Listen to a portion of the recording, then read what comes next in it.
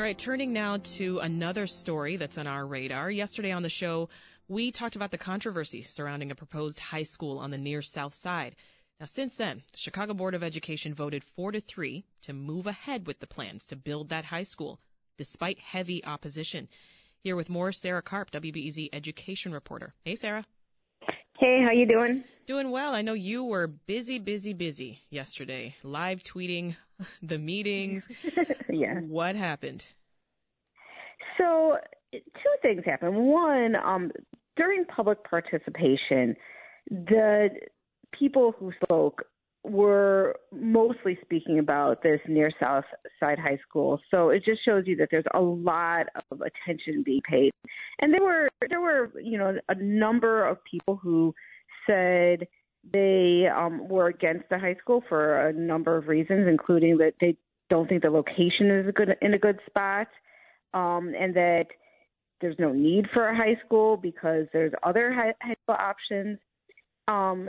Then you also had some people just speaking in general that they want a high school, but not being particular about where they want it to be. And then you had a few people, and I would say a pretty few people speaking in favor of building this new high school. And then after that, and then you had this very long presentation about the high school, and then you had the vote. So okay. What was noteworthy about this vote specifically?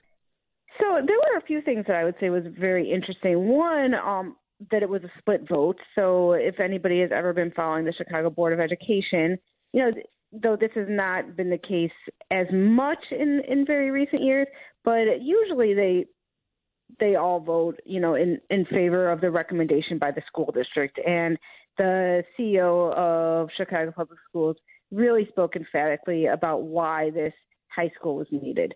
So that was one thing, that there was a split vote. 3 people voted against it. And one of the people that voted against it is one of the newest members of the Board of Education. So one thing is that this Board of Education has 3 new members, and 2 of them voted aligned with the mayor and with the school district voting for this. Mm-hmm. And actually, there's actually 4 new members now that I'm thinking about it. Oh, wow.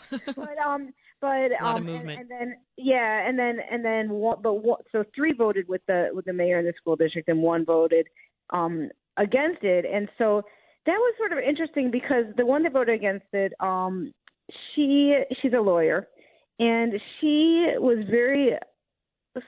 of caught the CO in a little bit of a maybe he misspoke. So you're talking about Pedro Martinez, right? Because basically he had said that these votes were very preliminary, and that later they'll get more detail and they'll actually vote on like this whole big, $120 million project. But what her point is that so the measures that were on the agenda yesterday were voting to buy the land for the school, to buy some land so that land could be, it's kind of complicated because they had to buy land to swap it with some land that they're going to build the high school on, which is, they're building a high school on the former CHA land. Right. And so they were buying the land, and then they were leasing the land from the CHA, leasing the land where they're actually going to build the building. And then the third item was for the Public Building Commission to start some design. Well, her point was like, if we buy this land and we lease this land, aren't we sort of going forward with this project? Because to buy the land, that's over $10 million. Yeah. And then we're signing a 99-year lease. So can we really walk this back?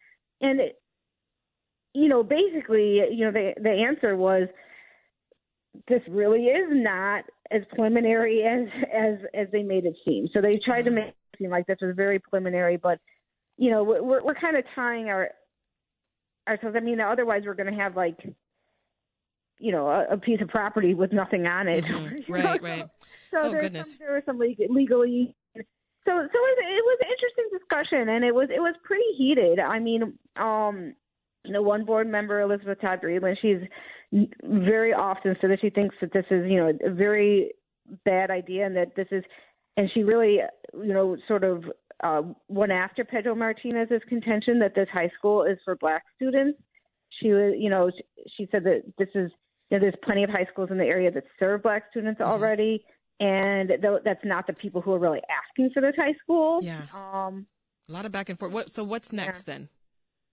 So the next thing is that eventually the school district is going to have to come back to the Board of Education and actually get a budget approved for this, because right now this high school was not part of the capital plan, which is also something that makes it very unusual. The capital plan was approved in June, and this high school is not part of it. So in order to borrow money to build this high school, which is what CPS does for all construction projects, they're going to have to come back to the board and ask for them to do that. And so that I guess that's going to come back in June when they do another capital plan, but it's also kind of crazy that they are bring money and going forward with a high school that wasn't approved in their capital plan. This is highly unusual. So, All right. Well, we'll have to leave it there. That was Sarah Karp, WBEZ education reporter. Thank you so much.